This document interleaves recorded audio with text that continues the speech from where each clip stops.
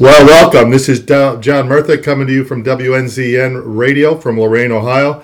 Glad you tuned in one more time. As we headed into the spring weather, it's good to see winters in the rearview mirror, David, a little bit. It's a beautiful day here. A beautiful day in the neighborhood.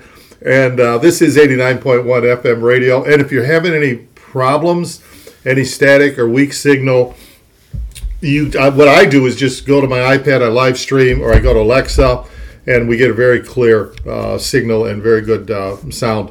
So, once again, I'm in the studio with my good friend David Abood. Good to have you, David. Yeah, great to be here, John. And as promised, we've had a lot of interesting shows at the first of the year. And we've interviewed all kinds of different ministries, from Fellowship of Christian Athletes, for the outreach of Ghana, and then in South Africa. That was a great interview we had. Great missionary. Yeah. So we've been really awesome. Yeah. Going around the world, and that'll be the case today. Somebody I met recently on my trip to Thailand, is just an incredible trip. I shared with you, David, and you also had some of the coffee, which we're going to talk about later. Okay. And Thai coffee. So I met Charlie Milbrodt, and who has an incredible testimony and story and how he's been involved in that part of the world for the past 35, 40 years or so. And I really think our listeners are going to really like this interview and the story behind this. So, Charlie, welcome. Welcome to the station. Thank you. Glad to be with you. Good to be good. It's amazing, this miracle of communications, how we could go these many miles. But, Charlie, like I said, my wife Maria and I had an incredible trip when we were in Thailand. And Charlie was one of the key guys to help us get up to the mountains to see some of these churches. He's going to tell a little bit more about this organization that literally builds structures, physical structured churches that are now thriving and actually growing in a part of the world that really is coming alive in terms of the gospel and people coming to Christ. Yeah. So, Charlie, I'm going to turn it over to you, and maybe you can start wherever you want to start. A good place is at the beginning. Yeah. Where were you raised, and how was it you came to the Lord when you accepted Jesus? What was that about? And then we want to transition that into how is it you went to literally the other side of the world. I always tell people you can't go any further around the world than Thailand, because it's exactly 12,000. Yeah. Right. And your ministry. And so welcome, Charlie, and just take it over. Well, thank you, John. I am a fellow Buckeye. Was born and raised in Toledo, Ohio. If your listeners are Ohioans, then they know what a Buckeye is. If they're listening from outside of Ohio, that's us Ohio folks. We call ourselves Buckeyes. So. You're right. Right. I was raised in Toledo, raised in a non-Christian family, and my coming to Christ was 1977. Unfortunately, I, at that time, had been involved in drugs for about, almost 10 years, I guess, at that time, and had messed my life up pretty bad. And had a unique salvation experience. It wasn't through the witness of Christians, and didn't ever go to church or anything like that. But I had a personal confrontation with Jesus Christ. I was hitchhiking down I-95, Cocoa Beach exit, saw something shiny on the ground, picked it up. It was a little cross, one of the Catholic crucifixes with a little figure of Jesus on it. And I looked at it, and back in my hippie slang of that day, I looked at it and I said, wow, wonder if there's anything about this Jesus cat. And I put it in my pocket, and it was actually a piece of somebody's necklace that had broken off. And that evening I'd hitchhiked, got down to, not Marathon, I was heading to Marathon, but got down to Homestead, Florida. Pulled the stuff out of my pocket and realized that little piece of necklace had fastened itself around a key ring I had in my pocket, which could have only been done with a pair of pliers and all. And it kind of really caught my attention. I said, maybe there is something about this Jesus cat. So I knew Jesus. I knew enough to know that Jesus and the Bible went together. So I figured I had to get one of those. I went to a flea market that weekend, bought one for 25 cents, began to read it, and it was making a lot of sense. It was quite a story, and about this God who sent his son to the earth, and he died for humankind, and then was resurrected from the dead. It was kind of a far-fetched story to me, but it was very intriguing. And about a week or so after that, I had a dream. I was in a pure white room, and over on the table was or over in the corner of the room, there was a table with a Bible on it, said Holy Bible, and it just glowed and emanated with streams of like just gold glory coming off of it. It was just a sight to behold. Underneath the table was another book I had been reading from, involvement with the Beatles and the different rock groups that were getting into Eastern mysticism and all. It was the Bhagavad Gita, the Hare Krishna thing. And it was all crumbled up on the floor under the table. And then I hear a voice speaking to me. I look to the left. There's a man standing there, and he said, "This is the book that God had for you." And I look back at that table, and that Bible is just beautiful. And I woke up, and my heart was racing, and I was kind of like, I was deeply into drugs at that time, so these supernatural experiences were really shocking me a lot. Anyhow, long story short, I put Jesus to the test. I set up an impossible situation and said, if you can do this, then I know you're for real.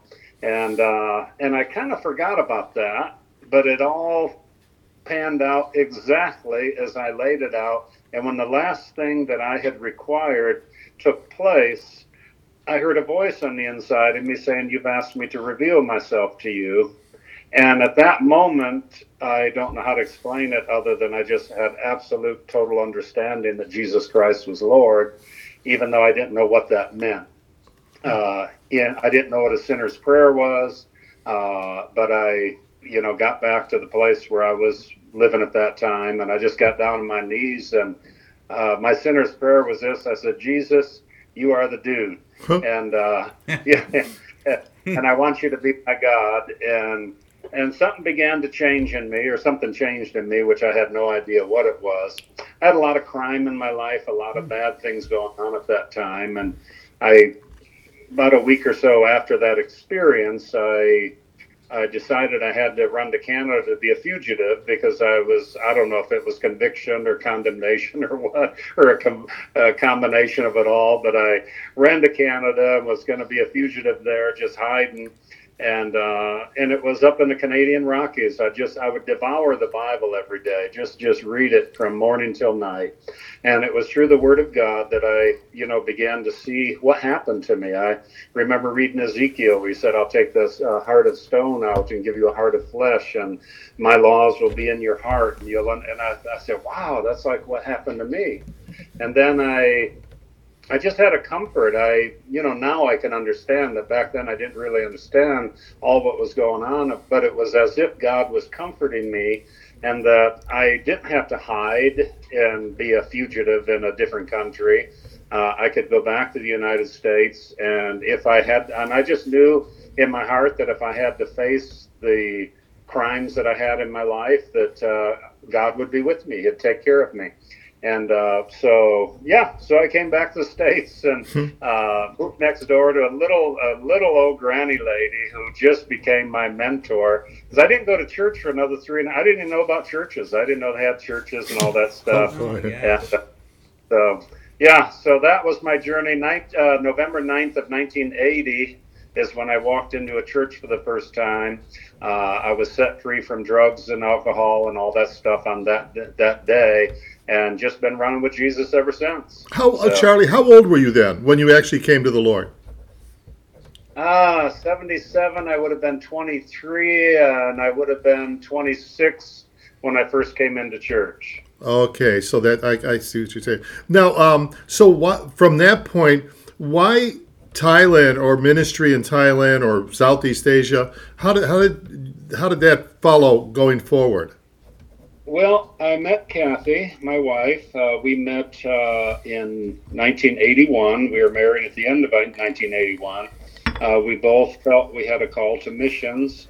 At that time, I'd never met a missionary. I didn't know anything really about missions, although I had just a hunger and just a desire in my heart, and my wife Kathy did as well. We Lord led us down to a church in South Florida where we got ministerial training for about 3.5 years or so. Then the steps opened up, and we just prayed, and Thailand was a country that God put on our hearts, even though we didn't know where it was. I jokingly say it's a good thing the pilot knew where he was going, because I could have. Yeah. Right. Yeah. So you went over there, but at that time, did you have any children, or you just went over as a couple? We went with 3 children. We had our 3 daughters at that time. And then we were there in the 3rd year we were there, we found a set of twins up in the mountains. They were supposed to be murdered at birth because of a crazy superstition of the tribe they're from. They got out of that situation. They were given over to a drug warlord's operation to be raised for the heroin army. Long story short, we ended up paying $4 each for them, brought them down the hill, down the mountain to find a good home for them. Now, my wife had been praying for twins. I didn't want any more kids. I thought we had plenty already with 3 daughters. She had actually been praying for twins, so it was an answer to prayer. And so, yeah, the boys are 33 years old now, and they are Milbrots. They're our boys. One of them runs our coffee business here in Tucson, and Jeremy and his wife serve in Thailand, overseeing our Bible school and the youth group there.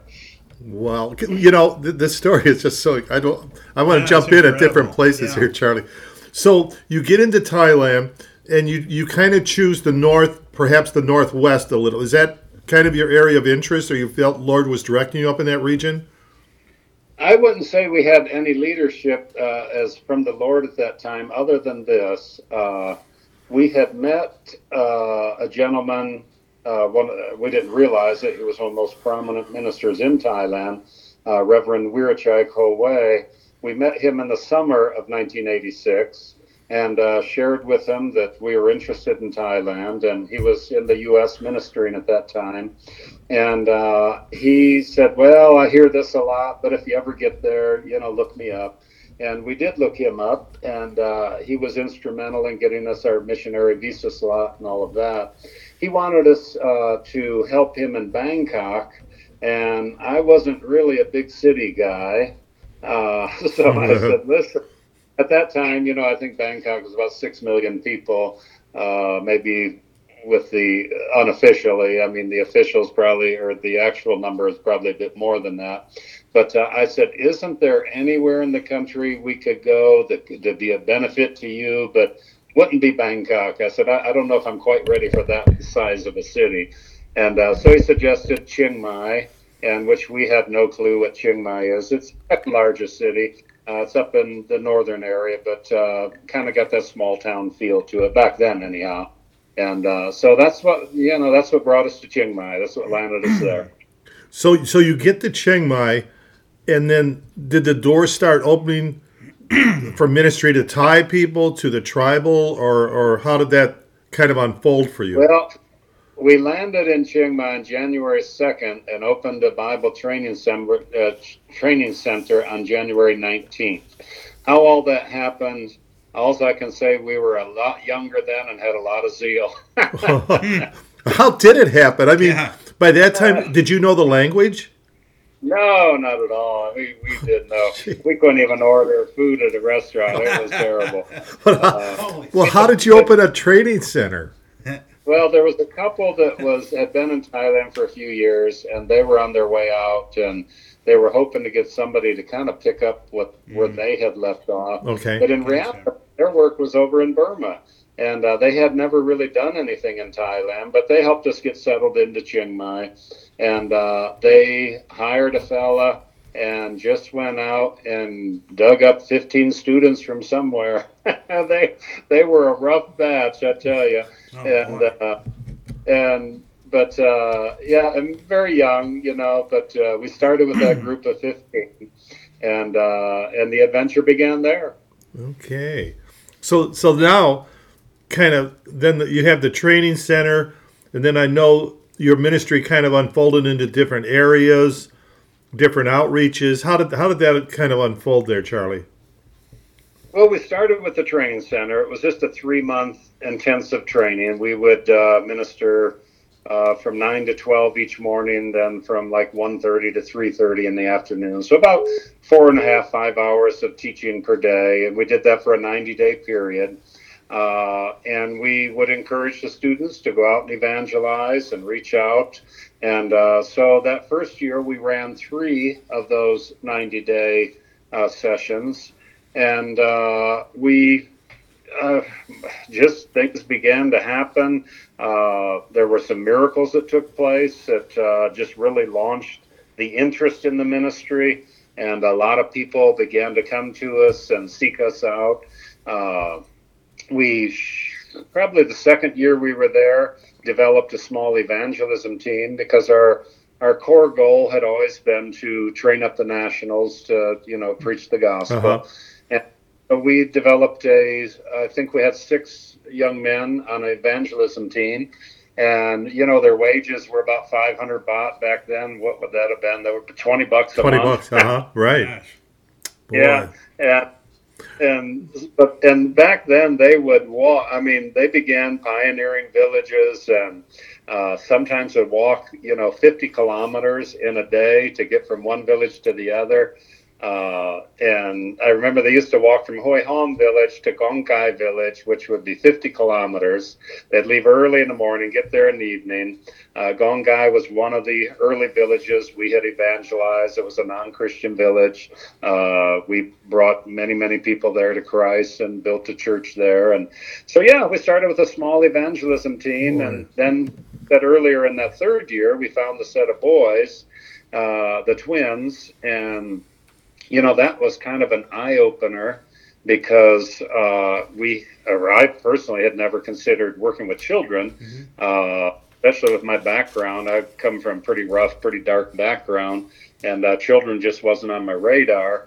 But when we found those boys, it was stunning that, somebody could, how could you murder a child, an infant? It was or even just something you can't even take hold of, Yeah. And at the same time, a good friend of ours, Chanbun Mak Piramon, he had picked up some hitchhikers, and they had asked if they didn't know he's a pastor. They asked to be taken to a village where they could procure young women and young men for the prostitution trade. Uh-huh. And and we talked about it afterwards, and we just said, man, there's just something we have to do, like our eyes were open to the challenges with children. And so he started a children's home up in Chiang Rai at that time, in addition to the church he was pastoring. We started shortly after that Abundant Life Children's Home, which initially was 22 kids, little children, and a good chunk of them are on our staff today. They're that 30 plus years ago. Now they're college grads and have their own families, have their own children, and are running a lot of aspects of our ministry here today. And then through the year, the evangelism team just continued to grow, and then we built our first church, and that was planting churches was just a part of our core vision as well. Right. That first church, things were in the beginning very, very slow. At that time, Thailand was referred to, many call it a missionary's graveyard. Right. I could understand that after being there a short time. When was that? Was that in the late 80s? Correct, yeah, okay. Late 80s. Charlie, okay. For our listeners, can you kind of describe spiritually about Thailand, belief system, percentile Christian, just get like an overview for people that may not be familiar with that part of the world? Yeah, when we landed there, Thailand was rated at less than 0.5% Christian.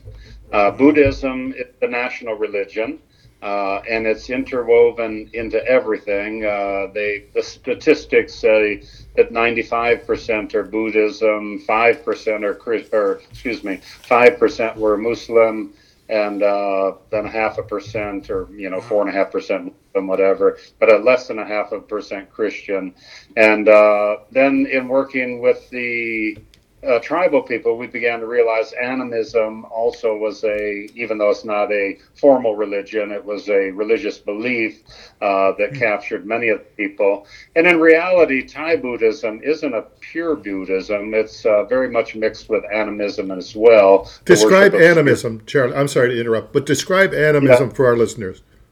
Animism would be the belief in spirits, evil spirits, and the need to sacrifice to spirits and make offerings to spirits and listen to the spirits, what they're telling you to do, and all of that kind of stuff. And usually a village or community would have something like that, would have, we would call it a witch doctor. They call it a maupee, and a spirit doctor. And that spirit doctor is, in Christianity, he'd be like the pastor. He's supposed to hear from the spirits and then guide the village accordingly. But it's always driving the people into poverty. For years, it began, let me just share this. Yeah. For years, as we began to build churches, we would see a village, we would plant a church there, even though, we'd get 5 or 6 families as believers, and that would start a church. We'd actually build a church building, not just do a home church, but we'd build a church building. And inevitably, once we planted a church, the village would begin to prosper. It would begin to, things began to happen.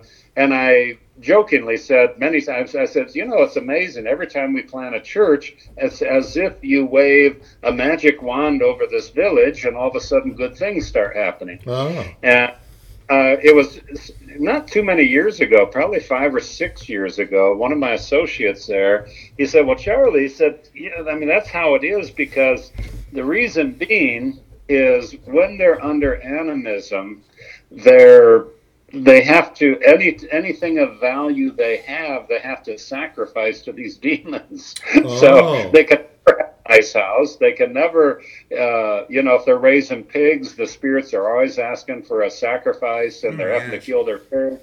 And so they're never able to prosper because they're always feeding these demonic spirits and everything. And so it's kind of crazy. It gets, I hate to get into the nitty gritty of animism because it's a little on the ugly side, and the average American might not quite be ready for some of the stories. Right. It's a very real, the spiritual warfare that you were facing in that particular part of the world, and we just don't get it. Dave, you have a couple questions. I'll tell you though, Charlie, we've had a lot of missionaries on the radio with us on our show talking about some of the things that they faced when they were trying to do good works. And if you have any stories there to help build our listeners' faith, please, feel free to talk to us about it. Well, I'll have to think on that one a little bit. Okay, that's fine. Some of the positives are many times the actual witch doctor, the local maupee, their children are sick or something, and our evangelists will pray for them. And on numerous occasions, we've had they have made all their sacrifices to the spirits and everything, and nothing has happened. The Christian pastor or evangelist will pray, and a healing will take place. That family comes to Christ, and in many cases, the spirit doctor ends up becoming the pastor, comes to Bible school, and has a great influence of leading the village to Christ. I got a story now, just that one's come up to me here. Sure. We have a village called Tungpi, which, if you understand Thai, it means the village of evil spirits. Okay. The field of evil spirits. Okay. Our evangelists found this village, and at that time, helicopters would come in and from news stations, and they would do these reports because it was the poorest village. I don't know if all of Thailand or, of northern Thailand at that time. I can't recall the specific, but they would take the pictures and put it on national television because the people never bathed. They were just filthy and grubby, and everybody just lived in these shacks. They just lived in very, very poor, housing and everything. So anyhow, my evangelists come in and they say, well, we want to build a church at Tumpi. I said, Tumpi, that's like the field of devils. I said, how am I going to sell my partners? I'm building a church in the field of devils. So I went to the village and met with we had a handful of Christians at that time. People had come to Christ. Maybe a quarter of the village at that time had come to Christ, come out of animism. And I talked to him. I said, listen, I said, and I like to joke a lot, so I was talking. I said, name of your village here is Tumpi. I said, you guys like that? Well, no, we never have really liked it. It's just, but you're born here. If you're born in Cleveland, what are you going to do? It's Cleveland. Right. Anyway, I said, and so I taught on the importance of names, went through the Abraham, Sarai, Sarah, and just the importance of how we recognize stuff. And I made a suggestion. I said, why don't we call this Tung Prapon, which would be the field of God's blessings. Oh, they jumped up and down. They hollered. They just, and in our little circle, we began to call it Tung Prapon. Wow. Realized was the head of my evangelism team. He went down to the county office and he said, listen, we've got a village up here, Tumpi. We want to change the name to Tung Prapon. And the county commissioner says, you know what? We are all for that. We haven't liked that name either. Oh, that's good. Oh, that's great. And what does that stand for? They proposed it and literally it was changed on the maps to Tung Prapon. The signs went up and everything, and it was an official government change. Wow. That the name of this place from the field of evil spirits to the field of God's blessing. Wow! Now, check that out. That's awesome. Yeah, and the ringer there is Buddhism. Truthfully, doesn't even have a deity. There is no God in Buddhism. You kind of attain the state of nirvana or whatever, and we're kind of all in that oneness type thing and all that. But so here we've got the government calling a place the field of God's blessings now. So that's good. That's good. Oh, that's a great story. Thank you. And the village transformed, came 100% Christian, literally transformed. They have nice two-story homes, two stories. The Korean people like to build their house up on stilts and all. John, you saw that when you were over there. In the churches, they like to get them up on and they use it underneath for other stuff and all. So anyhow, we've introduced coffee there, and they're growing coffee, and we brought a water system in, and it's just been amazing to see what God can do. And it's amazing. It's amazing. Charlie, you mentioned coffee. Could you segue just a little bit and tell us about the coffee production and that whole entrepreneurial move on that, if you would, please? Sure. We I have to give some credit to, I call him my Chinese father. His name is Lee Kim Tiem. He's a Chinese man from Malaysia. Kuala Lumpur is where he lives. He's from Sitiawan, Malaysia. We met him, would have been almost 25 years ago now. And he was a big part in helping us launch our church building program. And through those years, he guided us and prodded me. I'd say prodded me more than guided me, pushed me. He's 20 years older than me. A wonderful man. I just love him with all my heart.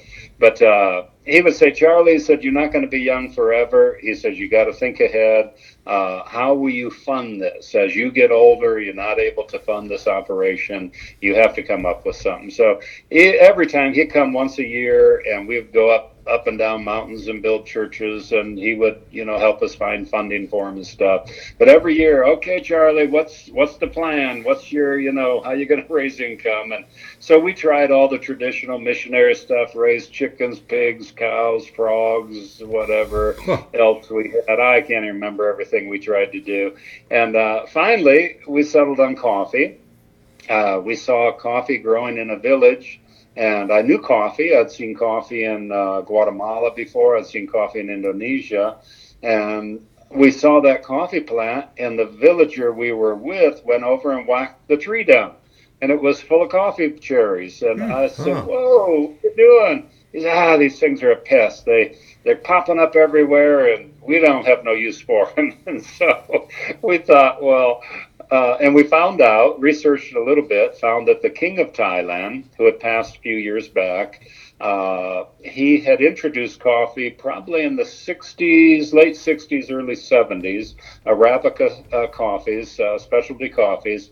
He had brought it into the highlands of the north, but at that time there were no roads into the villages. Coffee grew great, but there was no market for it. And so we had the coffee tested. It actually tested out as a specialty grade coffee. One step led to the other, and we began to see that could be a future possibility for funding for the ministry. But even more so, we saw as an economic development project for these poor rural families that we had been helping their children. We care for almost 700 children and have been doing that for years and years. And, you know, after taking care of children for 30-some years, you begin to realize the root causes, and pretty much it all boiled down to economics. Families weren't able to properly support their family, and many times through deception and through various means, their children were taken off into, you know, things that were not good, and people, you know, families were losing their children. And so our one of our main purposes of the coffee cultivation project is that families are able to gain dignity, able to, you know, care for their families.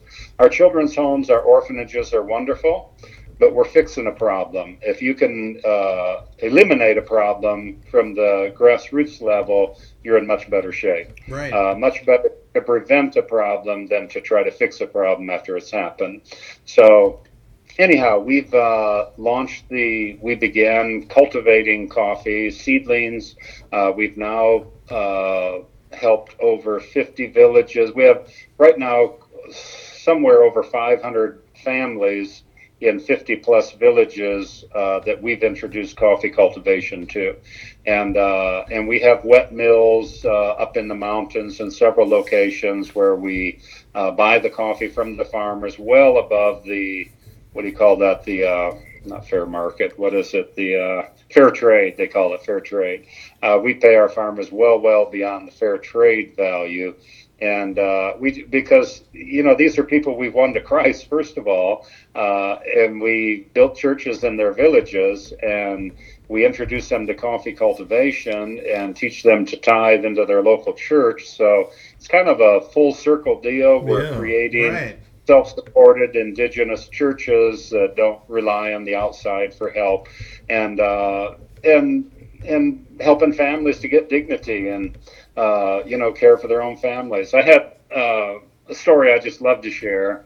We was up in Hawaii, where one of the actually it was the first village we actually planted coffee in, probably 10, 12 years ago, I guess now. Well, now everybody in the village grows coffee. It's one of our areas.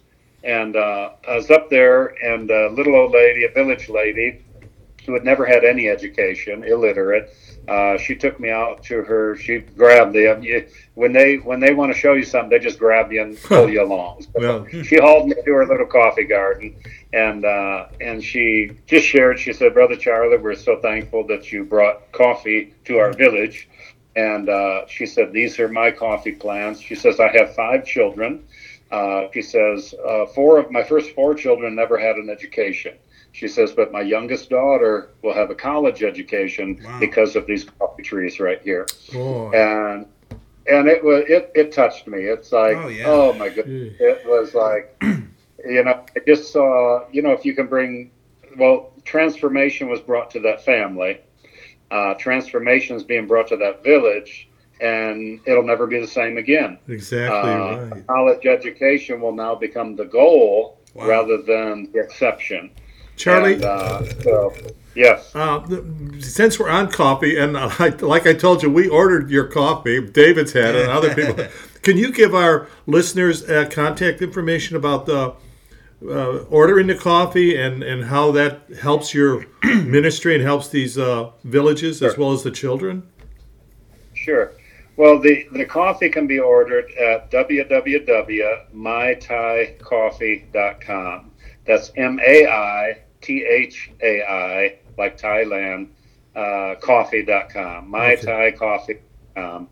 And for your listeners and partners to our ministry, we'll even give you a discount. We have the acronym of our ministry, Living Word Ministries International, LWMI. You can use that code at checkout and get 15% off LWMI. Anything at our site. And so, so we, the purpose of the coffee business really is to support the foundation there and the care for children and the advancement of the gospel in Thailand. So we've never taken a salary off the company or anything. The proceeds are used to help the work in Thailand. As you know, the story I just shared, it's helping farmers. Right before we even sell the coffee, when we buy the coffee from the farmers, that's helping support churches and all. And then as we sell it, we use the proceeds to help, to support the children and stuff like that. So, it's a great work, and they can buy the coffee there. We have a full selection of coffee, decaffeinated, flavored coffees, K-cups. It's quite a well-developed coffee company. Wow! It really is amazing, the variety. And the packaging, it's really attractive packaging. Yeah. So, I'm really encouraging people to get on board with that and to be more in touch with, the ministry and what you're doing there, Charlie. It's just, can you give me an overview of your ministry today and some of the projects or institutions? I know some of them, but I don't. Maybe you could just kind of give a nice overview of that so we can get a better understanding. Well, the core vision of our ministry is train up the nationals to preach the gospel. We do that. The main focus of that is our Bible school. We have a 2-year program and an optional additional 2 years where they can get a bachelor's degree. From that, we have a evangelism church building team, or church planting team, and we've done that for years. This past Sunday, we dedicated church number 236 in the nation of Thailand. We built and dedicated 236 churches right now. We have 8 or 9 more projects that are under construction right now, and another 10 applications that are being submitted for this coming year coming up. So the evangelism church plan is going on a continual basis. We have children's home. We have 3 main facilities where the children live. Then we also care for children at the Mela refugee camp. And we have a daycare there, a couple orphanages there, and a primary school that we operate inside the camp. And we've been doing that. That camp started probably in 1996. The refugees came out in 95. And the camp began to grow at that time. We were involved in it from the very inception of it because we used to be involved inside of Burma as well. But that camp is about 50,000 people, and we care for roughly 350, 380, somewhere between 350 and 400 children at that camp. And then we have the coffee is the operation, and other social projects that we do. We do a lot of social outreach projects. We build toilets. We put in water systems. We build homes for homes for widows, and very elderly people that are challenged and all. We do a lot of social type work like that. We recently were blessed with a 8-acre property that was we bought it. It was a small resort, and the owner was an American fella married to a Thai lady. They had a vision to turn it into a youth camp. They owned the property for 15 years, but they lived in the U.S., so they weren't really there all the time. They finally come to realize they would never be able to fulfill that. They sold it to us for a decent price, and amazingly, the money came out of nowhere. I mean, God just moved miraculously, about $300,000, which is way up. We didn't have that kind of money in the bank, and but we were able to pay cash for it, and we are now developing that and want to develop it into a youth camp, a seminar facility. We feel that we can really reach a lot of people in Thailand through that camp. It's a beautiful, beautiful facility. We already have we're in the process right now of bringing the high voltage electric onto the property. We need to dig a couple wells there, deep wells. We need to drill, not dig, but we need to drill a couple deep wells. That's our next project on the list for the property, the water filtration system and the wells. We have it being excavated right now. I just saw the videos and pictures last night. They have finished off the area for the soccer field, which in Thailand is a big deal. You got to have soccer field's the center of everything. Right. Right. So we had a small area, but through excavation, we created, they say it takes up 4 rai of the property, which is about a little over an acre and a half. So it's almost it's probably a regulation-sized soccer field right now. And so that'll be the highlight of the property. We did launch our first youth camp there in January. Kids absolutely loved it. We had a couple hundred kids there. We didn't have the facilities. It does have some buildings. It has 10 buildings on it already. But not enough to house hundreds of people. So the kids were camping out in tents. They were all over the place. We had just a phenomenal time, and just the peace and the blessing of God is on that property. And we're well connected with churches, organizations, denominations all across Thailand, and we feel if we can open this property up for not only our organization, but many Christian organizations, that we can literally touch tens of thousands of lives for the glory of God. Now, what's your sense? A lot of people feel it's Thailand's day, that there's things happening there, and I mean, we're all optimistic and anticipation, but a lot of people feel there's this coming movement in Thailand. What's your sense of it, Charlie, with all the years you've spent there? Which coming movement are you talking about? Well, that people are coming to the Lord, churches are being planted, there's more of an interest or an awareness of the gospel or Christianity, maybe that wasn't there before. Do you sense any of that kind of? It is dynamic right now, yes. The difference in Thailand today and Thailand 37 years ago when we landed there, it's black compared to white. It's just absolutely amazing.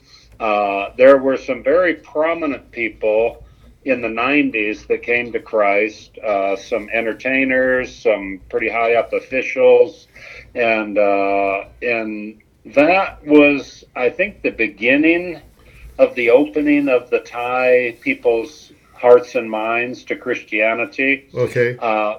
My observation, the Asian financial crisis was the biggest door opener to the gospel in the nation of Thailand that has ever happened.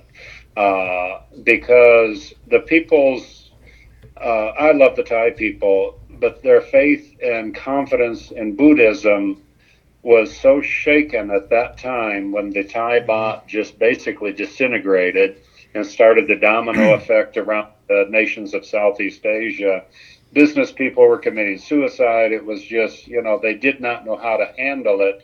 And it was like the thing that they based all of their trust on was shattered, and their hearts and minds were open. And the gospel was there.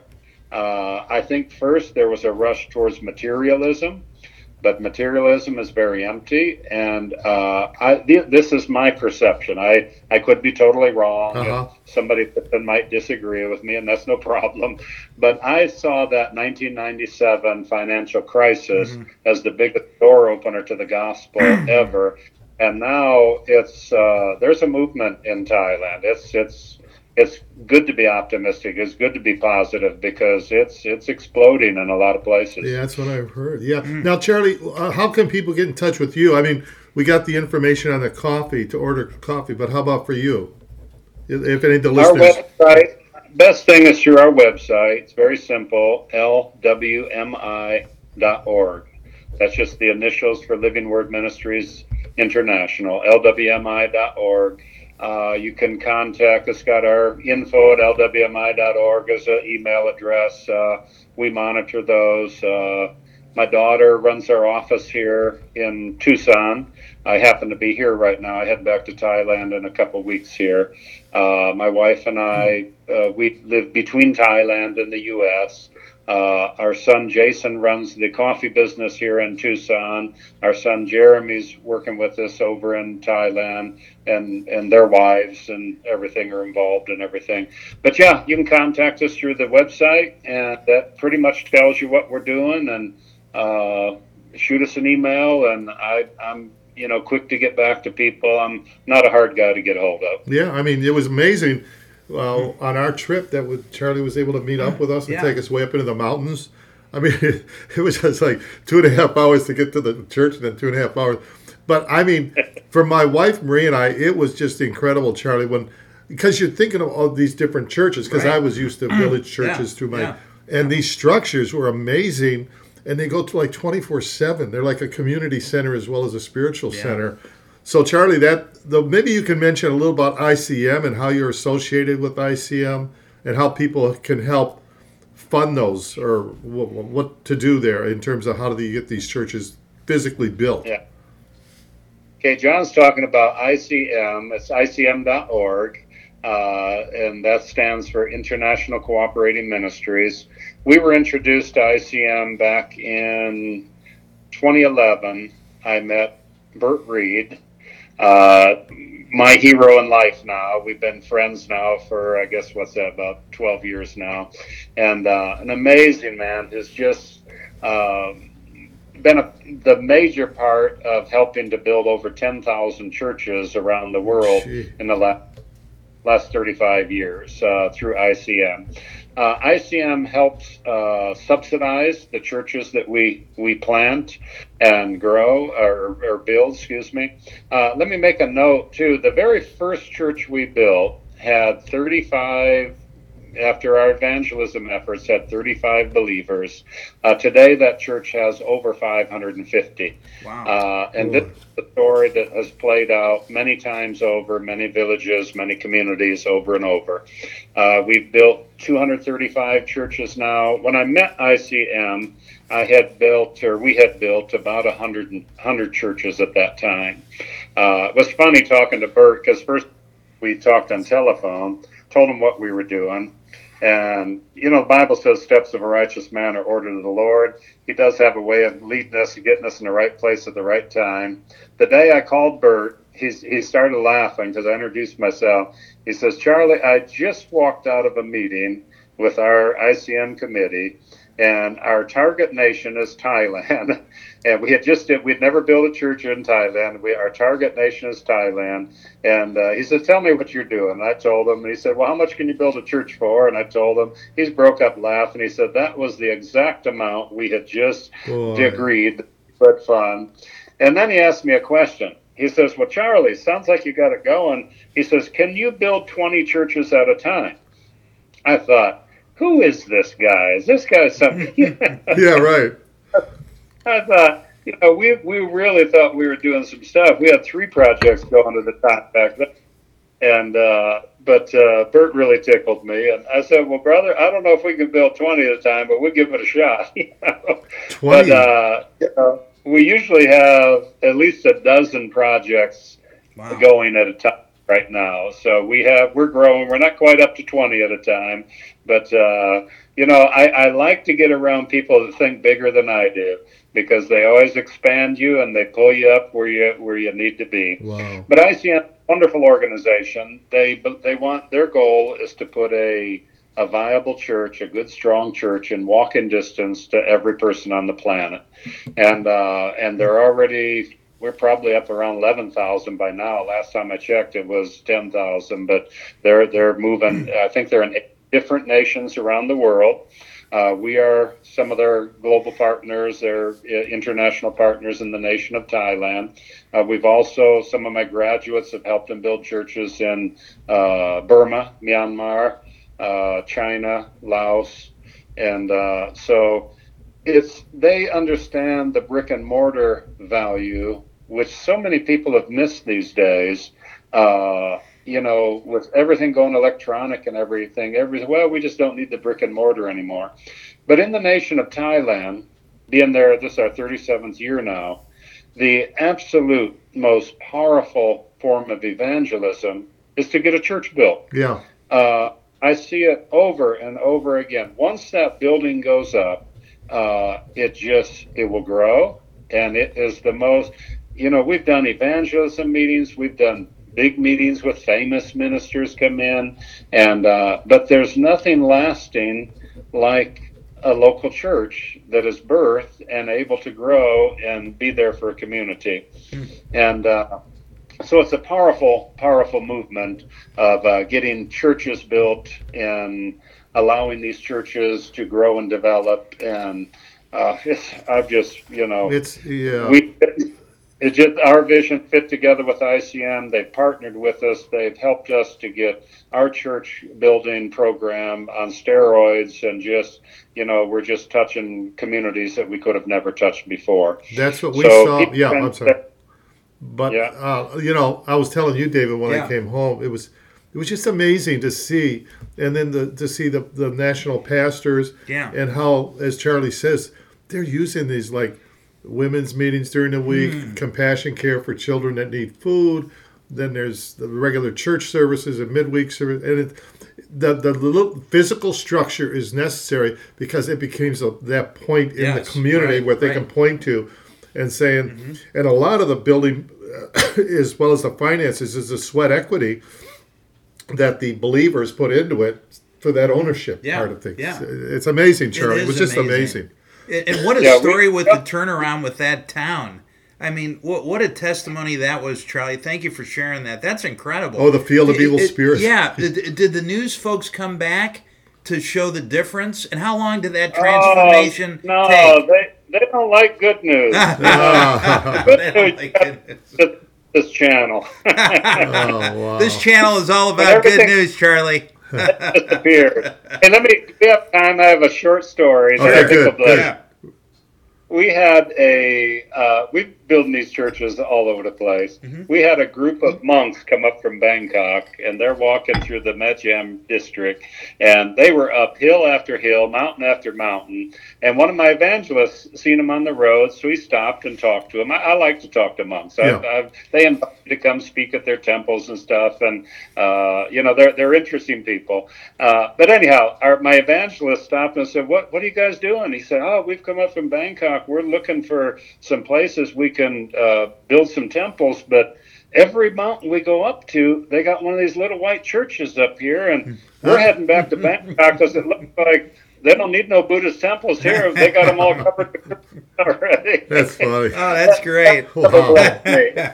Well, Charlie, we only have a couple of minutes left. I want to give out that contact information one more time, too, on the air. Yeah, go ahead, Charlie. And anything you want to share, Charlie, I appreciate you. I know you're a busy man, Charlie, and you're getting ready to head back to Thailand. But once again, for my visit there, it was a blessing. I mean, it was really a blessing. It was a big, big eye-opener. And I'll just share that with David Burns tomorrow. But God bless you and your family and the staff you have there. I mean, all of this starts with a man finds a little cross on the side of a highway. Unbelievable. And it got fastened to your keychain. I mean, that's an incredible story. I mean, it's like it got me. And so, wow. The Bible says that his workmanship created in Christ Jesus unto good works that God before ordained that we should walk in them. He knows what he made us for. We just have to get into the Word of God and allow the Holy Spirit to reveal his plan and purpose in our lives. Amen. Right. Yep. Amen. Well, God bless you, Charlie. We only have a minute or two. Do you have anything, Lyle, you want to say? Once again, this is WNZN Radio, 89.1 FM from Lorain, Ohio. And again, thank you for tuning in. You've heard an incredible story. We promised you these different interviews, literally from around the world, right, David? Yes. And Charlie Milbrodt, somebody I met in Southeast Asia, in Thailand, incredible testimony. And to see the work going on there today and how God has blessed him and his family. And the tribal as well as the Thai leadership there is just amazing. And be sure, once again, maybe say to order the coffee and then also to get in touch with you. We're going to wrap things up then, Charlie. It's My Thai Coffee, MAITHAI coffee.com for the coffee orders. The ministry is lwmi.org. And I do just in closing want to thank John and Marie, Mirtha. They were missionaries in Thailand for many years. And the body of Christ is so multifaceted. It takes each and every one of us to get the job done. What an honor to be associated with you folks, to be a part of what you're doing here today, and you being a part of what we're doing. And that's just how God's putting his body together, and Jesus is being glorified in the earth. So Amen. Thank you, John, and what you do, David, the amazing testimony you have, and it's just wonderful to meet God's family. Yeah, same here, Charlie. God bless you for all the great work you and your team are doing. God bless you, Charlie. I hope to see you in Thailand. Or if you ever get up in the Buckeye Country up in Northeast Ohio, give us an advance call. We'll get you on the radio live, but we also get some other... Walleye fishing, I might be up there real quick. All right. God bless you. God bless you, Charlie. God bless you. Bye-bye. Bye-bye. Bye-bye.